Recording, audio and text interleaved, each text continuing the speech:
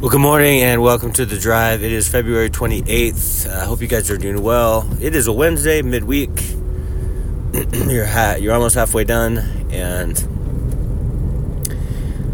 I am just driving. What is it, 6:10 in the morning. It's 65 degrees. It's kind of warmed up this week.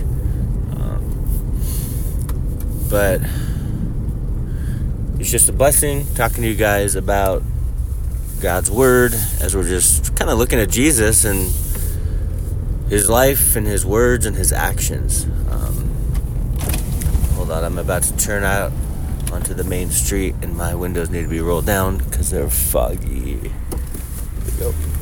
Alright, out. One of the things that He was doing now after He cleansed a leper, remember He touched a leper and the leprosy was gone, is He went into Peter's mother-in-law's house, and she was sick. And here's what it says that Jesus did, the action He took. It says, He touched her hand, and the fever left her. And she rose and began to serve Him. So first of all, Jesus is a healer, right? He heals. He meets needs. He helps the hurting. He helps those who are afflicted. Which is one of the reasons why, one of the reasons why the crowds came around to Jesus. They wanted help. They wanted healing. Family members brought their family members that were afflicted, that were blind, that couldn't walk, that had all kinds of issues. Brought them to Jesus, which of course that is a good action to take, right?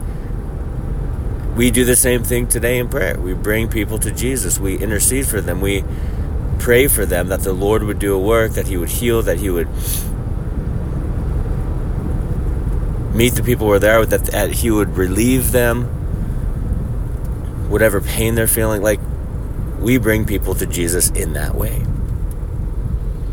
And so I think prayer is vital in that, right? Prayer is so important.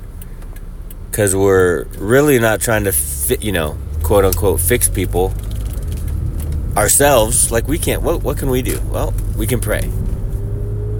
Right? Jesus is the healer. The Lord is the one who does the work. But we can pray.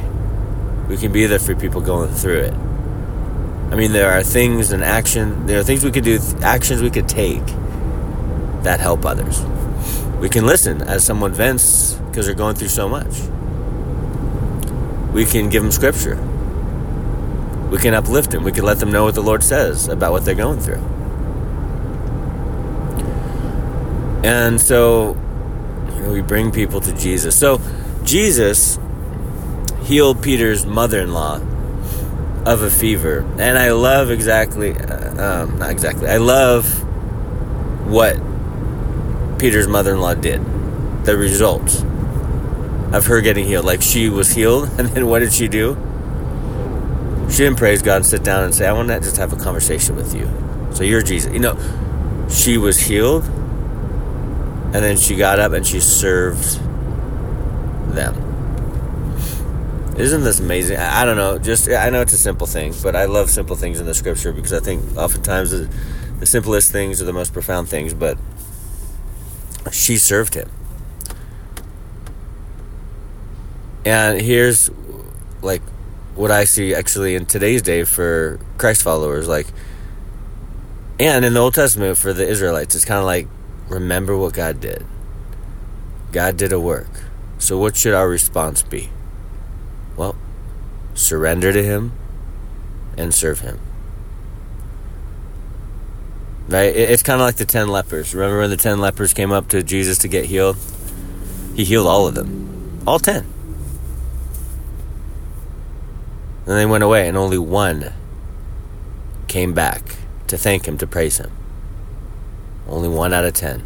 The rest were never to be seen again, as recorded in Scripture.